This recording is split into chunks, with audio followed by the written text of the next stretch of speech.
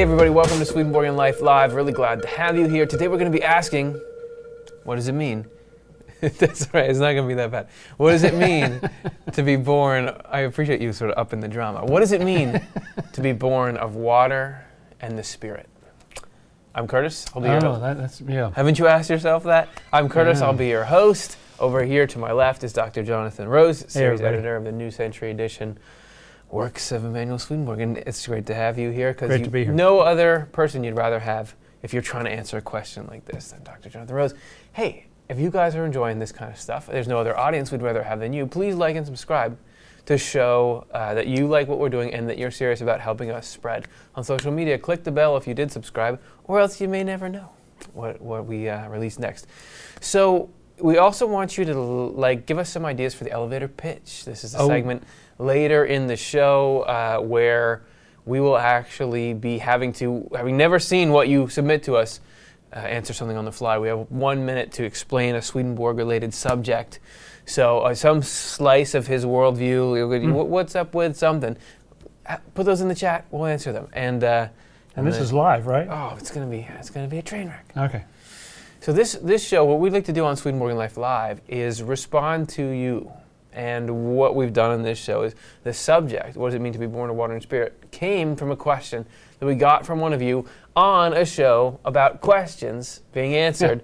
But I think we didn't answer this one, so we want to address it here today. The question was as follows. Mark Seefeld asks, what does it mean to be born of water and spirit? Okay, we stole the title from your question. We're sorry. And that's a legitimate question, because this is something that you may have seen floating around Christianity, right? Being born of water and the Spirit. But the principles we're going to uncover behind it are applicable to everyone, everywhere, all the time, which is the Swedenborg experience. Isn't it? Yeah, so that's right. You ready? Okay, ready. If you're all ready, then let's begin the first phase where we start to take our minds off of whatever you're worried about today that won't matter in 5 years, or maybe it will, even if it will, and think towards, okay, what's going on behind the scenes? Yeah. And what can we learn that does set us free? So we're going to begin that through a little exercise we call Icebreaker.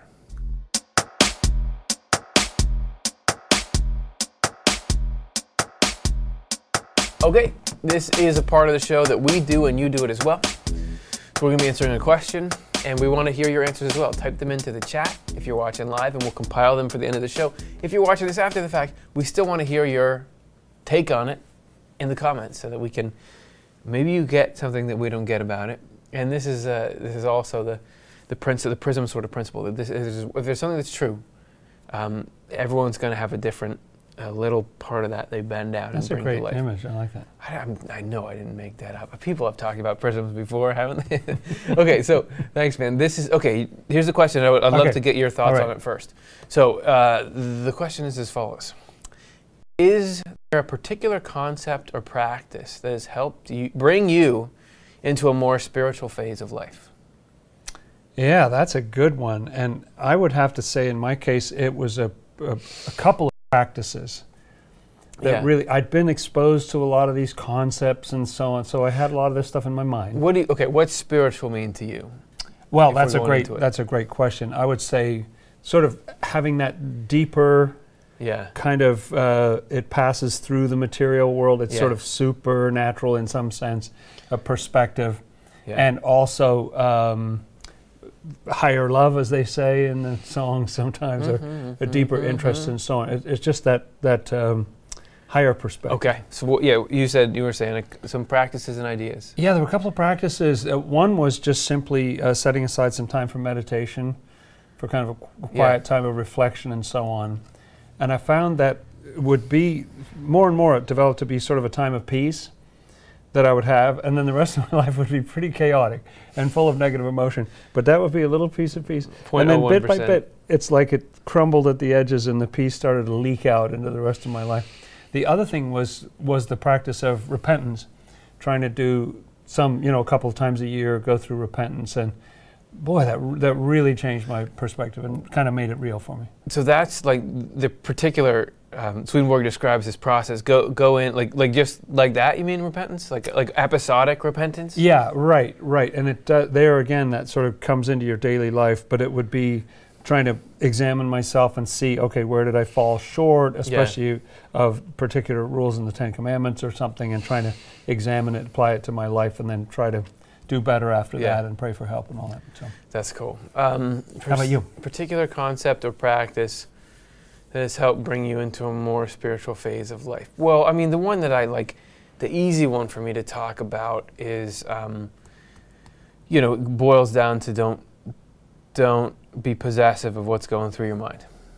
So to look critically at your contents of your consciousness, where like don't stamp it with your own name kind of thing, like it's. So I thought, so this thing occurred to me and it seemed true. Like here's a commentary on what your life has meant so far. Well, it felt like it was true at the time, but just to know that just because it feels true and sounded like it could be, there's no guarantee that could just be nothing. That could just be coming out. Because Swedenborg describes this whole stacking of consciousness that's got hell in it as well as heaven, and that really we are sort of born awash in falsity, and that this, the process of enlightenment or whatever is getting out, sort of seeing above that. So for me to be able, like, I've heard that, and now the actual things that feel like they're me and kind of tug on that heartstring, to say, we'll see if that's true. That, I think, both to try to do that both when something attacked me, but then also when it was something that was, sort of stoking these negative tendencies in me you're talking about, that I feel like that's where the rubbers met the road most for me. And that seems like sort of a combination of a concept, but then a practice that you would do with that concept. It's sort of both. That was the big. Right? That was the big turning point for me with Swedenborg stuff. And I remember my mom had got me shiny new NCE, Seekers of Heaven. And I remember at one point, like, having some kind of, I think I was even outside, like on a swing set, but it was after dark, and just like, or maybe at the top of a road, I can't remember, but really being like, feeling like, oh no, this is having some breakthrough of like, one of many, but like this is about what's happening right now. Like I've got through the jargon and the stuff that seems like it's talking about something, but this is describing how I think and feel right in this moment. And I guess probably that's more dramatic. It was probably a longer process, but definitely that was when something was real. So there you go. We want to hear from you guys. However you interpret the question and whatever answer you want to give, we want to hear from you, because man, is it fun to hear how other people metabolize stuff, and you get these gems that we pick out every time. That's right. I can load into mine and be part of my next practice. Okay, so we've got that. We've got our mind. Great. It's always a mystery. What does this have to do with the title of this show? Yeah, I know. But we always seem to resolve it pretty well. So looking forward to see how this one does that. Let's move now into, we've got to find out what does it mean to be born again from water and the Spirit. And to get there, we've got to get set up right, which is exactly what we're going to do here.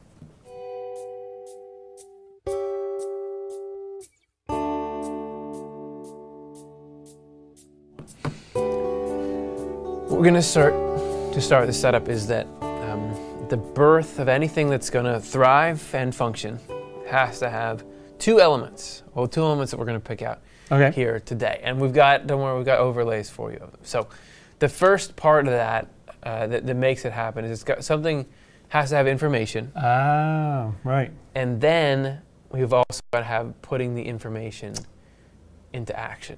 Oh, yes, right. So so let's show how we feel like that applies. I'll give an example. How there's a distinction between those two, and and where does this actually show up in real life? So initial one that I like is you could talk about biological stuff. Particularly, let's talk about DNA. That spinny thing on the left. We were told there's that stuff coiled up, a teeny little. It's so small that it's like 3 feet long in each cell or something crazy like that. 6 feet, I was told. Yeah. Right. Man, it keeps going up. Yeah. So you've then got, but those little bars in the middle, because of their molecular composition or whatever, have information in them. And because there's information, and that's just potential in the DNA, but as soon as it's put into action and RNA comes and copies it and whatever else happens, proteins get expressed or something, right? Whatever happens. It could be. Out of that, this little spinny thing can come stuff as diverse as a baby, or a baby penguin, or a baby plant. It's all going to be a baby something, but so yeah. there you have information on the left and the action that comes from it on the right. Then it gets right. And there's a whole lot of discussion in DNA research about what turns the switch on. Yeah. And when and all that stuff. Right. Or to pick another example, let's talk about skills. Every skill that's born starts with just sheer information. There's musical notes or there's an equation there, but then it comes alive when it's put into practice. And I've realized this is just really, really true, that you have to go through kind of cutting your teeth on this very cerebral counting. It's, how long is this note and all that, before it really turns into music. So when you put that into action, that's when it turns into music. That's when it turns into research and knowledge and everything. Right, and you get sort of move into that picture, someone who gets really good at the violin, they're just doing it by feel. But you couldn't get there without the initial application of the eyes are information. closed, you're just going for it. So then also think about business startups. If you're beginning something that hasn't existed before, at first it's information and it's planning. Like, we have an idea, we're going to start our bakery over here, and this is how we're going to potentially, this is who we're going to bring in to do this is what we're going to sell, this is the location we want. It's all information. Then that comes alive. When you put it into action, you open the doors. And I've been involved in things like that where, okay, we think this is how it's going to go, and we're planned, and then here's when it's really happening. And I was just watching this amazing show about the Curiosity rover, on Mars. Okay. And how NASA built that thing, and there's just so much of this info and planning. Just huge teams designing these, taking materials and putting them into the most complex, most impressive configurations you can possibly imagine, testing all these different scenarios and making sure it can withstand things. And then you have these, like, years later, it's actually landing on Mars, and is it going to make it through the atmosphere? That's when it really becomes what all this. That's like that on an extreme the scale. Fulfillment of it, years later and everything. So we've got that in life. And it's interesting that sometimes, I don't know if you have the same experience, but sometimes I've thought of spiritual things as just sort of simplistic, or there's not much to it. Right. But actually, the spiritual is probably more complex than these earthly examples. And so the Bible talks about this spiritual rebirth in John chapter 3. Here's what that looks like. Jesus replied, he's talking to Nicodemus, the Pharisee, "Very truly, I tell you, no one can see the kingdom of God unless they are born again." Okay, so the context here is, how do you get in? How do you make heaven? What's salvation about and everything, right? And so Jesus is giving some clues, but they're kind of hard to read. No one can see the kingdom of God unless they're born again. Well, what does that mean? And then he goes on, ... "Very truly, I tell you, no one can enter," there's the key, right? "Enter the kingdom of God unless they're born of water and the Spirit." This is exactly where this question comes from, what it's alluding to, right? And then Jesus adds an interesting little tag at the end there. "Flesh gives birth to flesh, but the Spirit gives birth to spirit," kind of implying that there's a fleshly way to go about this, and then there's a spiritual way to go about it that has different results. And more on the flesh in a little bit, but it's anything that says you can't get into the kingdom of God without this is worth X and Y. Yeah. You sort of, especially if there's only two things mentioned. Yeah, but let's make sure we nail those too, right? But to be born again, there's a confusing aspect, which is you have to be born again by those things. And also, one aspect is who doesn't have water?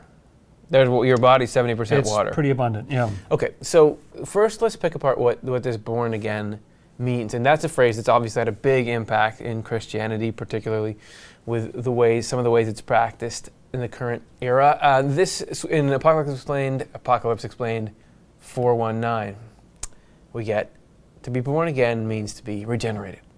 So we've term swapped. Instead of born again, that's right. We're now regenerated. But if you are familiar at all with Swedenborg, regeneration. That's a big theme throughout all of his works. But let's unpack a little more about what regeneration is. Yeah, let's get into a little more detail on that. Here's another passage from Apocalypse Explained 7:10.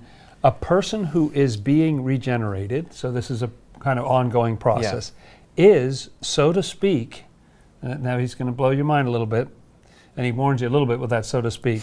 Conceived, carried in the womb, and born, quote unquote. And this rebirth is accomplished by, drum roll please, truth that springs from a loving goodness. Okay. So, in the spiritual sense, carry in the womb means the teaching made up of the truth that comes from a loving goodness. Taken together, everything in a human corresponds with all of heaven, and the womb or uterus, centrally located, corresponds with the deepest kind of loving goodness. You earlier were talking about spiritual stuff isn't really as complex as physical stuff. And here you go from being carried in the womb, which seems like such a complex, living, dramatic, dynamic thing. Yes, right. To, like just the structure and the realness of that and the mystery and the majesty and the beauty to like the truth and the goodness.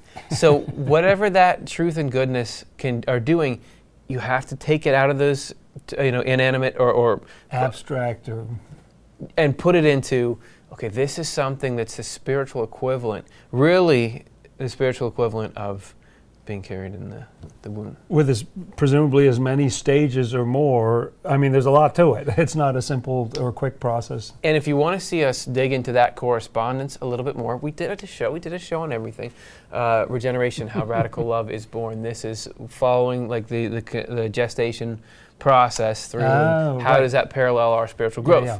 Okay, so what about water and spirit? So if that's what being born again is, if it's this spiritual process that happens to us that's as significant as physical birth was to us, which is pretty significant, what about the water and spirit? Why you don't say like you have to be born and you be born like this, you're just born. So what is this water and spirit, and what do they mean? Here's a couple of we got three passages I guess here, right? We've got Apocalypse Revealed number 50. Of water, he's directly quoting this passage. Right. Swedenborg cares about this passage. Of water means symbolically by truths. Mm-hmm. You would think it would mean by water, but he doesn't. He sort of spiritualizes it right there. If you're watching the show for the first time, you're saying to yourself, okay, I'll just say that this means this, and I'll just say that an elephant means a hat. But this thing of water and truth being a correspondence everywhere in Swedenborg. Very everywhere. Big deal. He's talking about this is why you drink water, this is why you wash with water. There's a direct parallel in everything spiritual between truth and water. So you're not seeing this, if you go through Swedenborg, as, oh, he's just making something up to deal with this particular quote. This is something he laid out way back in the beginning. Universal. Yeah. So of water means symbolically by truths, and of the spirit, the other piece of the equation, means symbolically by a life in accordance with them, meaning the truths, the aforementioned truths. So of the spirit. So these are two things. You need to live by truth. I mean, you need to have truth, and then you need to live by them. That's how you enter the kingdom of heaven. Two parts. Okay. Well, let's look at another one. True Christianity 572. He's dealing with it again. This is written at a very different time than that last quote, over 20 years later. To be born of water and the Spirit means to be born of truths related to faith, A, and B, of a life lived by those truths. Same kind of pairing. Same type of deal. Over 20 years later, he's explaining the same passage in much the same kind of way. Right. And here's back to Secrets of Heaven again. I'm sorry, I thought that was another book before. That was only 6 years earlier. But The Secrets of Heaven 8043, which is earlier. Water symbolizes faith with its truth. So there's truth again associated with water. Yep. And spirit symbolizes neighborly love, interesting phrase, with its goodness. At times, it seems like you always have this duality of goodness and truth.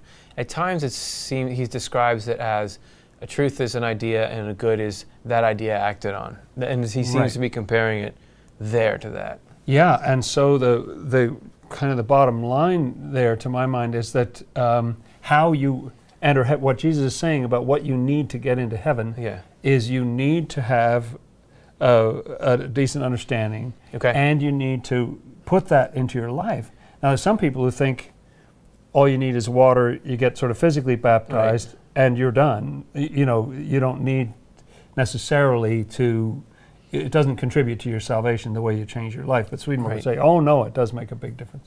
So I can do that. Good. Know something, live by it. Okay. Congratulations. Okay. But what's this? We're talking about the flesh is born from the What flesh. is that little tag Spirit about is the born flesh? from the spirit. Yeah. What's the opposite of this rebirth? So this is Secrets of Heaven 9:818. Flesh, however, means the human selfhood, in which there is no spiritual life at all. Are you a human self? Oh. You have no spiritual life. So this in is there. like your outer self he's talking about, right? Yeah. So it's hard to have a quick conversation about what Swedenborg means by selfhood. Isn't that proprium? Yes, that's proprium in Latin. Yeah. Some older editions of the Swedenborg's writings just leave the Latin wording because it's very hard to Right.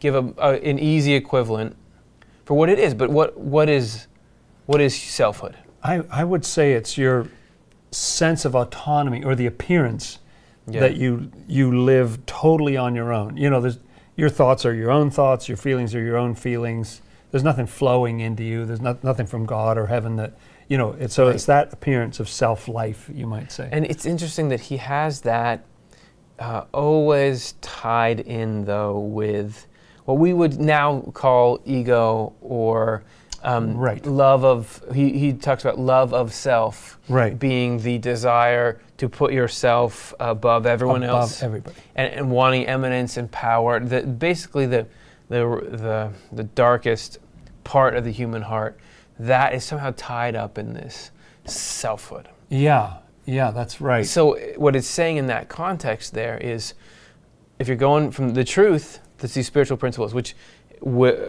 is, I'm trying to think of which thought to finish first, but the truth, which is things like, I could come into this room right now and think, okay, well, I matter most because I am myself, and you like it a little bit colder in here, but I'm cold, so I'm going to turn this thermostat up. But the truth is that you are just as conscious as I am, even though to me it seems like I am the most conscious. You fill your own screen. I don't even know for sure that you are. Right. The truth has this goodness in it versus this, insulated, I'm the only thing that matters. So to be born of the flesh is, if you're born out of that sense of I'm the most important thing in the universe, you're never going to be able to actually get to the state which we're trying to get to, which is heaven, because heaven is feeling the joy of someone else as joy in yourself. It is this communal life that we're in. So you're saying that which is born of the flesh is flesh.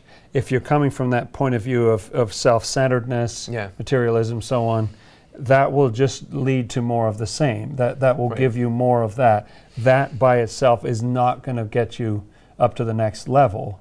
Whereas if you've got something spiritual, which is this love of the neighbor, truth that you're deploying in your life and everything, that has the power to change you. And this, I think we're going to get into this a little later in the show, but you can say, oh, I want to learn about what's good and right, but just because you want people to think you're good.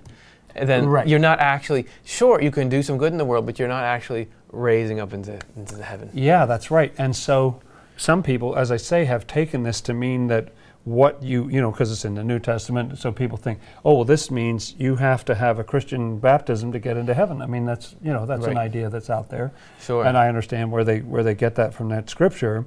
But interestingly, Swedenborg says that, well, no, hang on, these principles are, the Lord ensured that these are all over the place. He calls it divine truth, sometimes he calls it the word, and so on. But they can be found in every kind of moral code, every religion. And so we have some examples right here of principles that are pretty universal. So you'd find these in different language, in different traditions, don't kill, don't betray a marriage covenant, don't steal possessions, don't lie or deceive, don't crave other people's possessions.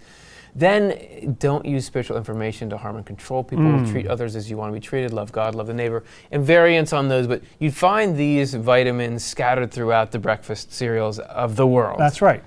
And the whole buffet has that in it. Yeah, doesn't matter what you eat. So it's about, if you can have access to principles like that, which are directing you to resist what would be born of the flesh and go after what's born of water and spirit, taking any action on those, that's being born again. That's living by. That's them together. So that was a list of water right there. Yeah, exactly. Spiritual water, right? Exactly. That's what you need. And the first step of it. Right. And then you need to practice that. even if you don't, let's say you don't have any sort of moral compass, Swedenborg does talk about people receiving instruction in the other life. So we don't need to get caught up in, what if somebody never got a chance? The whole system is designed to give you all the chances possible. All the possible chances. It sounds like after you die, I mean, the whole name of this show comes from Off the Left Eye, which is the idea that all this information is given to us after we die. Right. And any question you have will be answered, even better than we do on this show, amazingly. Yeah. And don't worry too much about people who don't know this stuff, because you're going to get that in a timely fashion. Like you can still get there from here. That said, better to get started earlier. And we can be doing this spiritual rebirth, being born of the water and the Spirit right now. And now that we've got our mindset set, let's give you 3 seeds and see what this spiritual water can make sprout.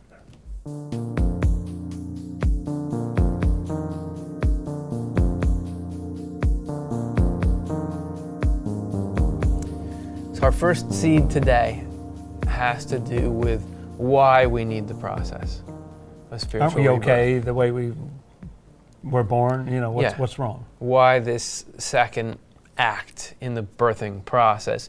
This is from Secrets of Heaven 5280. We are born into sin. Oh, that's old time. This was like a little too touchy-feely, new agey. Like, get me some. What's that guy who the sinners in the hands John Edwards or angry something. God? Yes, right. Yeah, we want you to feel the flames in the pews. Okay, that's how we start. We are born into sin, which is accumulated in a long series by our parents, grandparents, and great-grandparents, and becomes hereditary. Oh, you notice he doesn't say it comes from Adam or some original sin. That's right. It's more cumulative over time from your ancestors. But just great-grandpa Lester did it, so that it passes on to the next generation.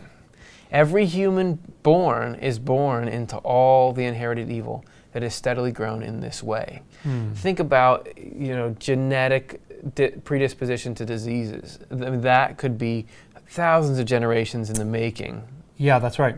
And then here you are. Some mutation, and then it rolls down. And here you are stuck with, okay, I can't metabolize lactose or something like that. Right. Unless we are reborn, then we remain totally immersed in sin. So this, again, the spiritual equivalent to something that it has no moral component, like what your diseases are or something. If we were to be reborn, okay, so we got the problem. We're totally immersed in, we got this weight that you're born under. This is the problem, the before picture. Okay. If we are to be reborn, we need to learn about goodness from the Word, or from teachings based on the Word. And this knowledge of goodness from the Word, or from teachings based on it, is called religious truth. So you have, rather than scientific truth. Right. This is... You could have various kinds of truth. This is religious truth. And isn't it interesting that the truth is really about how to be a good person? That's right. Right. That's what the truth is. That's the little tag on it. How do you... So scientific truth, I don't know how you would define that, but this is truth gained through observation, using the scientific method, and we probably would think, using that term, of something science-y, like this is doing something with geology or with botany. But religious truth is something that looks toward love of the neighbor. Right. That is religious truth. All religious truth wells up out of good and flows toward good because it considers good to be the ultimate goal. That's how you pick it out of a crowd. Okay. That's okay, because you can have a different, like a physical truth. Gravity works this way. Yeah. Okay. You can do good things with that. You can do bad things with that. Yep. A religious truth. That's an interesting. A religious truth is one that the ultimate goal of that concept is the good of the human race. Is to benefit people, yeah. This is the first state, and is called the state of Reformation. Most people in the church are being introduced to this state from childhood through to early adulthood because they're learning concepts. You're learning concepts. But few are reborn. Uh-oh. Not a good success rate. Why? After all, most people in the church learn religious truth or knowledge about goodness. Nice little gloss. This is how to live from whatever source or tradition, with a view to reputation and status and to monetary gain. And I don't know if this is still in. I mean, it's in certain parts of the world for sure. Parts. In Swedenborg's day in Europe, being seen as a prominent person in the church or knowing the Bible well, would really be cool and powerful. It's worth a lot of money, even political power. Yeah. Absolutely, yeah. So That's right. and this is like we were saying before, if that's why you're doing it, religious truth's ultimate goal is good, but if the ultimate goal is that selfhood, which right. this is a great way to summarize that selfhood. Reputation, status, monetary gain. Isn't that good? That's the point. You're learning this. That's what you want. It's not that stuff is a means to an end. That's it. That's the purpose. That is the goal. That's selfhood.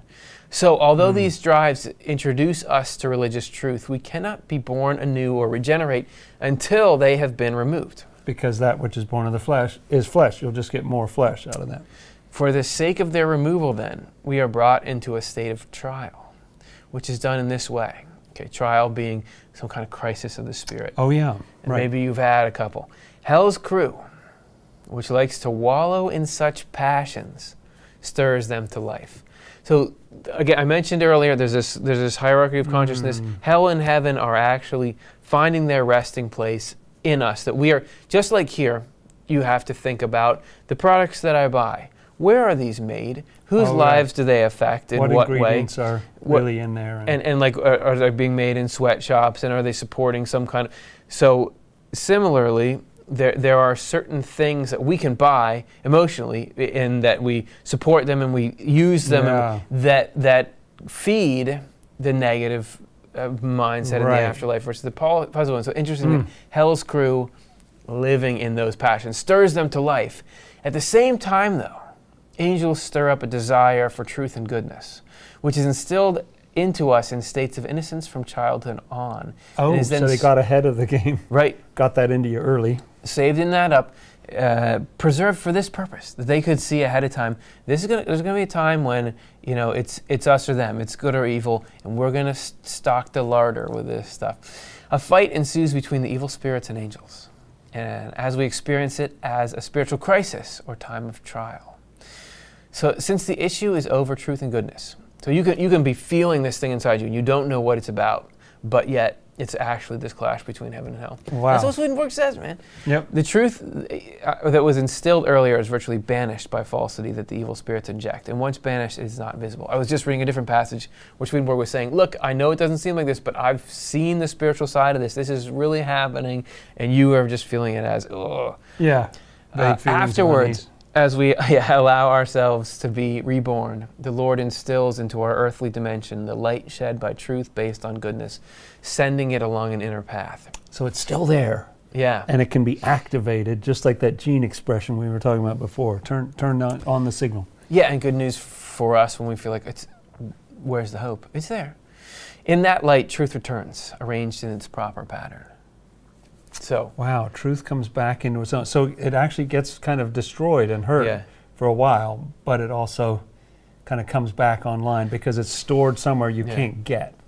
But this is the process. I mean, this is how you grow spiritually. Just like the birth process, it is painful and dramatic. Right. The spiritual birth process doesn't happen without these are like a spiritual contraction. Yeah. So there's one seed. Yeah, okay. Well, the next one is about a secret way that God is helping us through this process. This is from Secrets of Heaven 5342. A secret way in Secrets of Heaven. Yes, and this is a pretty long quote, but he's got something to say, doesn't he? Oh, dude, this is one of the best quotes I think ever. I like this quote, and it starts. I love the way it starts. Here's the secret. I like that. Buried in the 5,000th number, but still. Are you ready to hear it? Okay, yeah, we're 5,300 numbers in. Just hit me. Let's go. From infancy up to early adolescence, this is in us, in our own lives, the Lord is introducing us into heaven among the heavenly angels there. Some people sort of feel this or know it. Some people have no clue, but that's what's going on. They hold us in a state of innocence, which we stay in from the time we're babies until we turn adolescent, as everyone knows. Everyone knows about that innocence that you have when you're younger.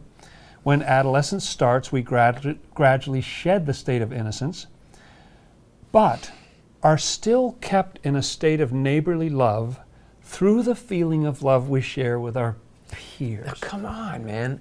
I never read that before. And that's really interesting. Isn't if it? you think about what it is to progress from childhood into, and I don't know exactly what age he's talking Right. about with adolescence. It could be 9 or 8 or something like that.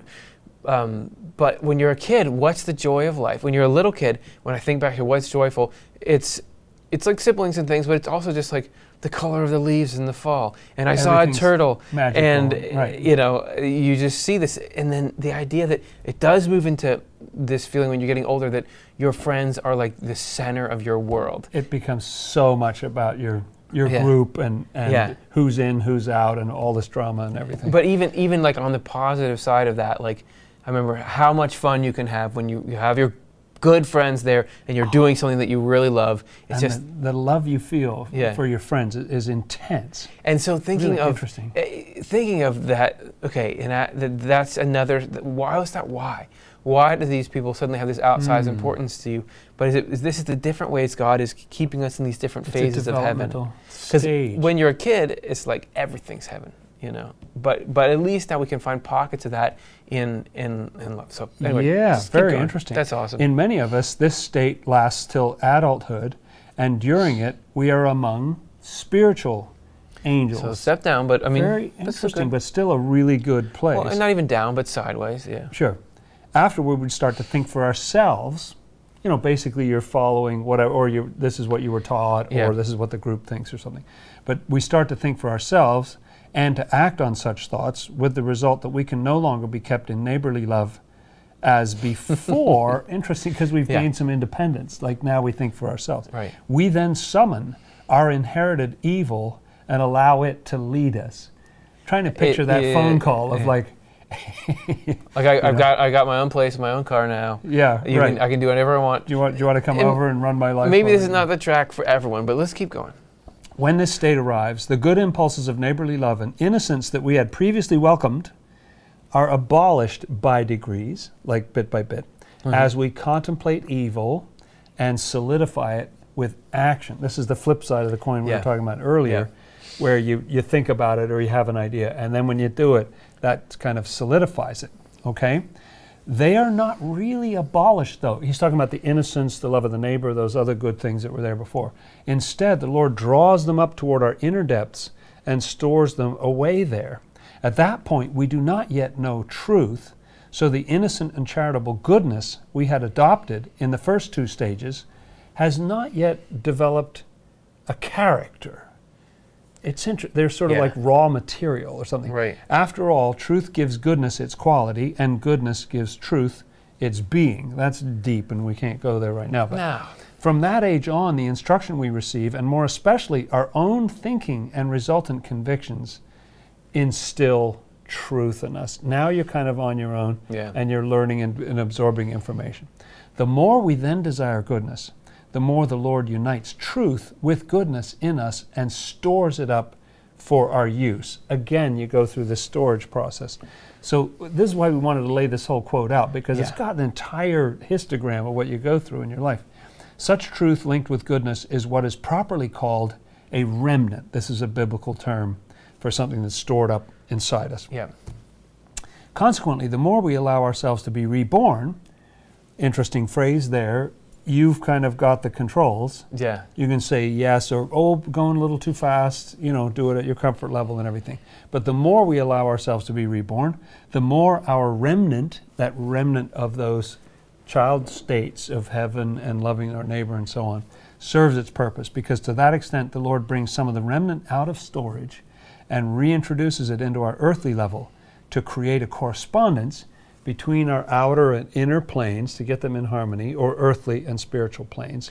And if any of you, before you give the punchline, I just want to cut you off there. Yes. If anyone is like, this is getting a little boring. There's so much to this, like this term to this thing. How would you feel if you were hearing a biology textbook read to you about the process of birth? There has to be. There's a lot of pieces to it. And this is, I'm That's sure, a right. drastic summary as well. A But drastic summary. that's the way things are. Yeah. Yeah, okay, sorry. And this is about not just being born, but this is about being born again, Yeah. making heaven and all that. So Okay. pretty important information. So, or earthly and spiritual planes. So he does his drum roll, you hear the cymbals, and he says that.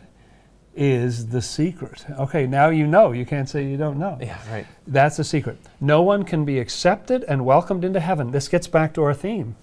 It was all about who can enter heaven and all that stuff. No one can be accepted and welcomed into heaven without receiving spiritual life.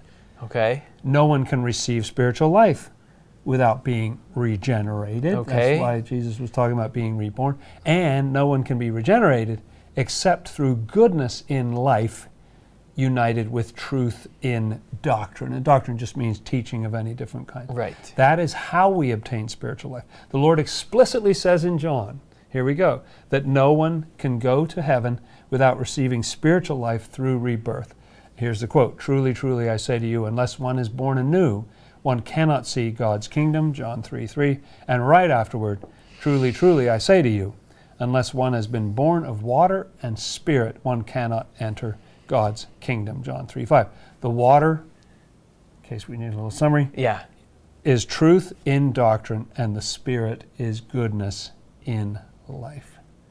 Wow, that was quite a little sermonette. You got on a riff there. Yeah, but again, stakes are high, and this is showing you how this is tied to this process that is being laid out and worked on throughout your entire life. It just, if you look at the development of an embryo, he covered the whole thing in there. Yeah.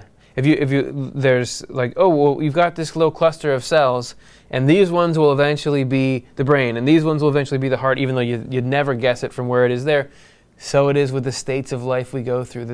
You're a little kid and you're playing some super cute little game and doing some super cute little thing, and you think, that's so cute, what's going on? That is the future angel. Like that is giving you that state of mind that's going to be called on in hard times, whether you remember that particular moment or something related to it or whatever.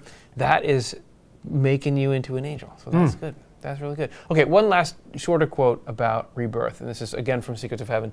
"Anyone who is conceived anew re-enters the womb, so to speak, while one who is born anew comes out of the womb again." So there's phases there. "What is conceived in and born from the womb is not the person per se, but faith that comes of neighborly love. This kind of faith is what creates spirituality in a person, and therefore creates the actual person anew, because the spiritual dimension is then the source of the person's life." Oh, I like that feeling that it kind of takes over your life. This under new management. Right. That's so what new makes ownership, it reborn. come back even if you didn't like it before.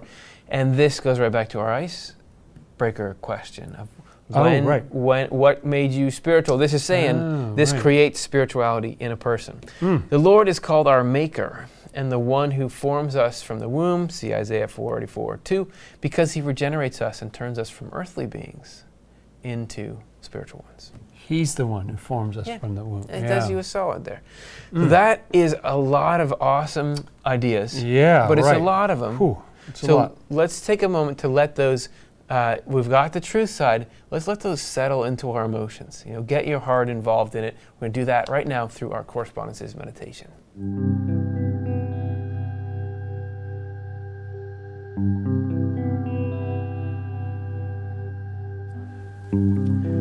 We're going to be looking here at water and spirit. And by that, we're going to be seeing water and living organisms.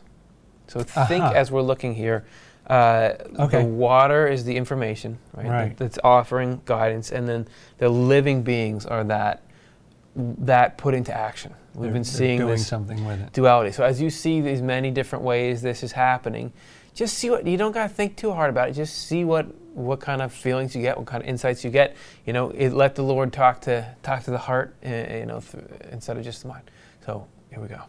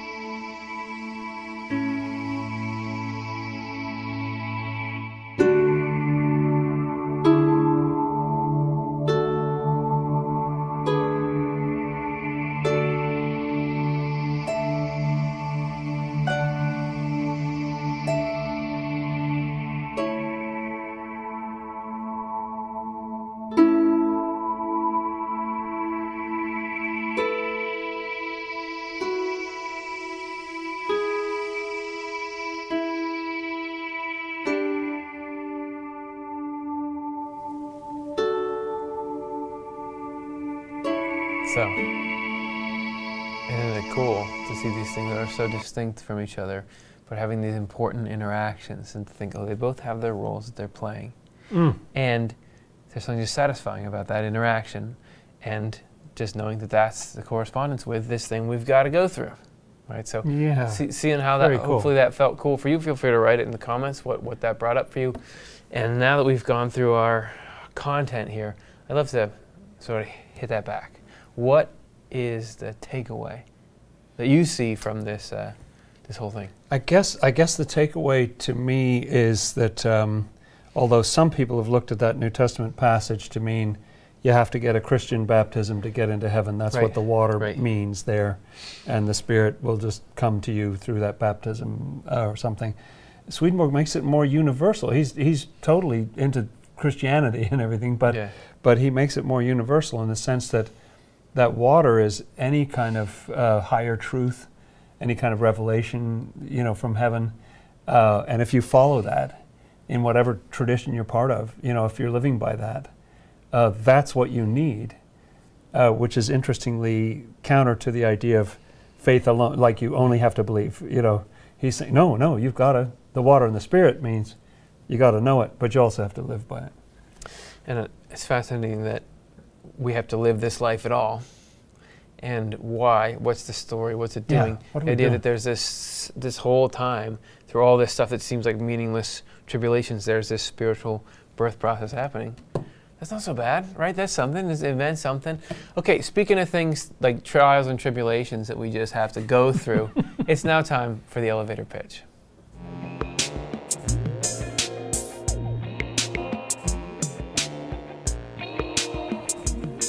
This particular tribulation that Jonathan and I will go through now has to do with us trying to think up good things to say on the fly with no preparation. And you're going to be the ones putting us through it. So you're going to be stirring up that in us. Hopefully by now you've already got your topics in. And so we are going to now play the whole thing out in a segment we call Elevator Pitch. It's a tribulation even to get that thing rolling in this section. Okay. No, we love it. We love it. We're having so much fun. You want to go first? I'm willing to go first. Okay, great. So what's going to happen is... might be a bit strong, but... Yeah, we're going to... we just both stepped on an elevator. He has 1 minute to... 1 minute. To pitch me on what is this, whatever is about to appear here, and why is it important. So let's see what you thought of first.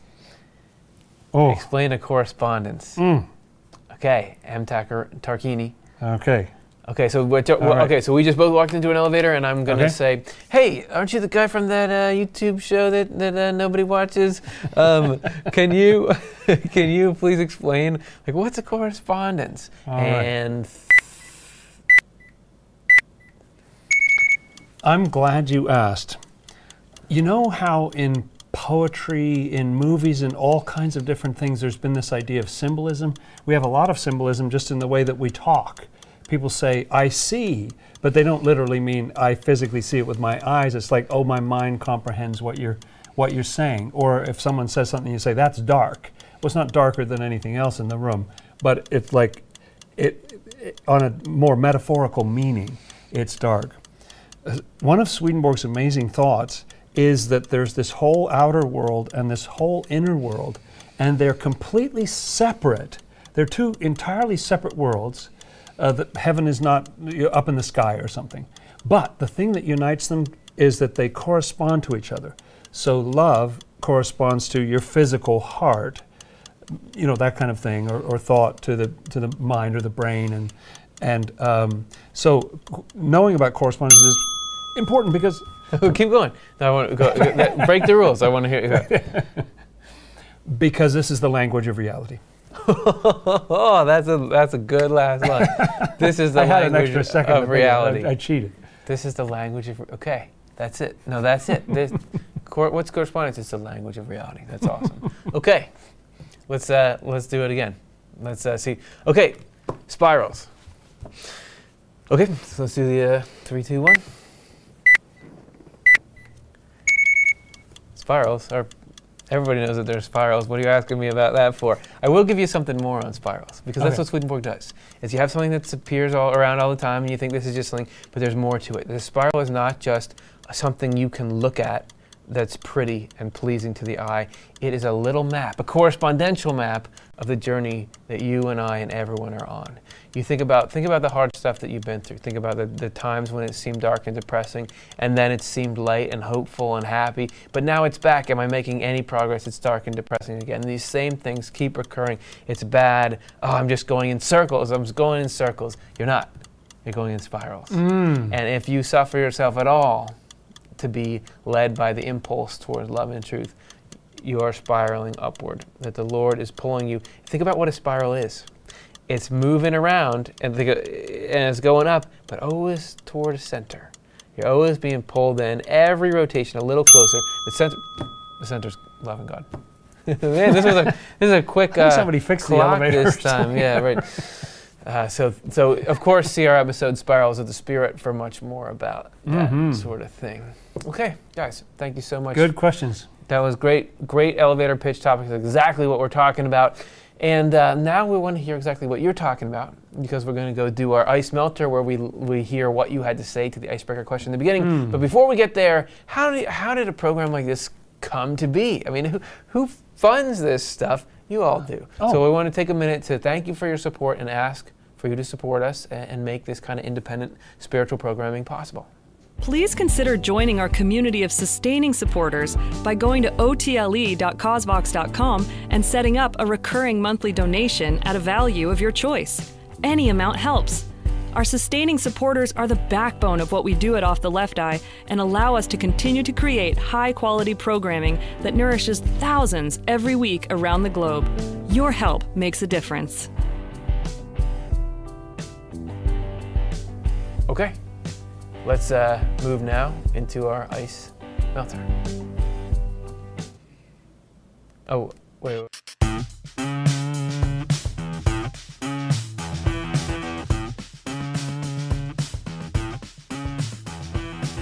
Okay, we're here.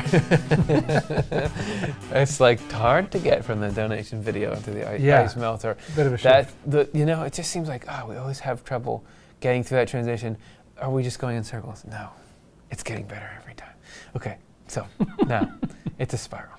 We are going to, the question that we were posed in the beginning, back when we didn't know anything. We didn't know anything. We didn't know how this related to water and the Spirit. Is there a particular concept or practice that has helped bring you into a more spiritual phase of life? Oh, I can't wait to hear what people have to say.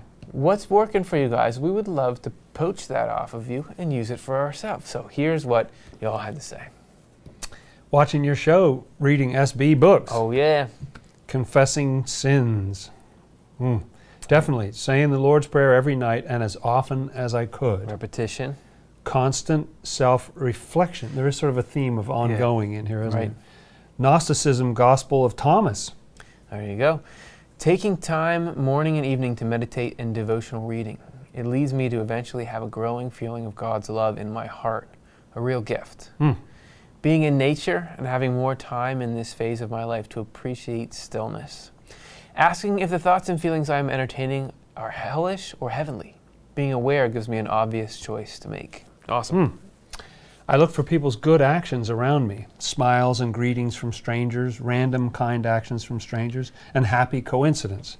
That reminds me the blessing from God flowed to me, and it's my choice to accept them, amplify them, and deliver to others. Meditation and prayer helps me to be in a more spiritual state. Yep. Taking some time to be quiet and moving away from religion and moving towards spirituality instead. I have much more joy now. The particular concept that has promoted my spiritual life is the knowledge that our souls are immortal and that we continue to live after physical death. I've known this since childhood. And you can sometimes pick out, like, when you're in the throes of a moment, like, okay, this is a nothing compared to the whole thing. Right. Meditation, coloring mandalas, musical improvisation, reading, talking to my angels. Consciously focusing on breath. And quite a range there. You have everything from concepts to actions, but always there's something behind it. You're focusing on breath because you know this is a way to reach stillness. It's always this marriage, even if one is leading or the other. Yeah. So that's great. Nice, thank you. Thanks everybody for giving us your secret methods. And now we're going to be so spiritual because we can take all of yours and do them. We're going to be the most spiritual people ever. As long as we put them into practice. Yeah, right. Appreciate it. Hey, if you want to put something else into practice, like and subscribe. I know we said it at the beginning, but it means something to us. Just do the little clicky kind of things that support this show. That is how the internet knows things are good. So you might be surprised how much that helps. Really share this. I mean, if you don't mind losing all your friends on Instagram or whatever, you can't share a video on Instagram, I'm pretty sure. How would I know? But pass it along. See if anybody else could benefit from it. And we are going to, because you guys do support us, and even watching is a major support, we're going to keep doing it. And we are going to actually have a lot of cool stuff coming up this very week. We have News from Heaven, which is our show where we dig deep, highlighter in hand, into this, take these drawn out Swedenborg thoughts. You saw today some of how cool it is to see points back to back and how you get from one into the other. News from Heaven is like, let's draw out from what was just words, things we can put into action. So we're going to have on Thursday, Love is Your Life. How does that go from like a Hallmark card into this is a reality that you could practice? And on Saturday, we're going to look at how to live a spiritual life, which is, nice. You're going to hear stuff that goes with what we're going here, but it's a whole new take, a whole new quote, so that's going to be cool. Also, we polled you guys, as we do, about what do you guys want for short clips, and look at this, like a landslide victory for what does the veil between worlds consist of, right. People want to know what that's made out of? Okay, fine. And then, is it normal to ascend to a heavenly mindset and then decline to? You'll see in a second. 20% of you said that. So on Wednesday, we're going to have a short clip called What Does the Veil Between Worlds Consist Of? And then on Friday, is it normal to ascend to a heavenly mindset and then decline to a hellish one? Kind of like the spiral thing. Is it a sign that something is drastically wrong, or that the earlier, what we felt like was, this feels like heaven. You know that you get in some kind of, not just a good mood because things are going right, but like, I see life differently. Is it like, okay, well that wasn't anything because it's gone now? Important question. Yeah, and so then next Monday, we'll be answering your questions with a vengeance on our show. Good question, where the whole time you show up and we take whatever's on your mind becomes what's on our mind, and we talk through that, which is going to be super fun.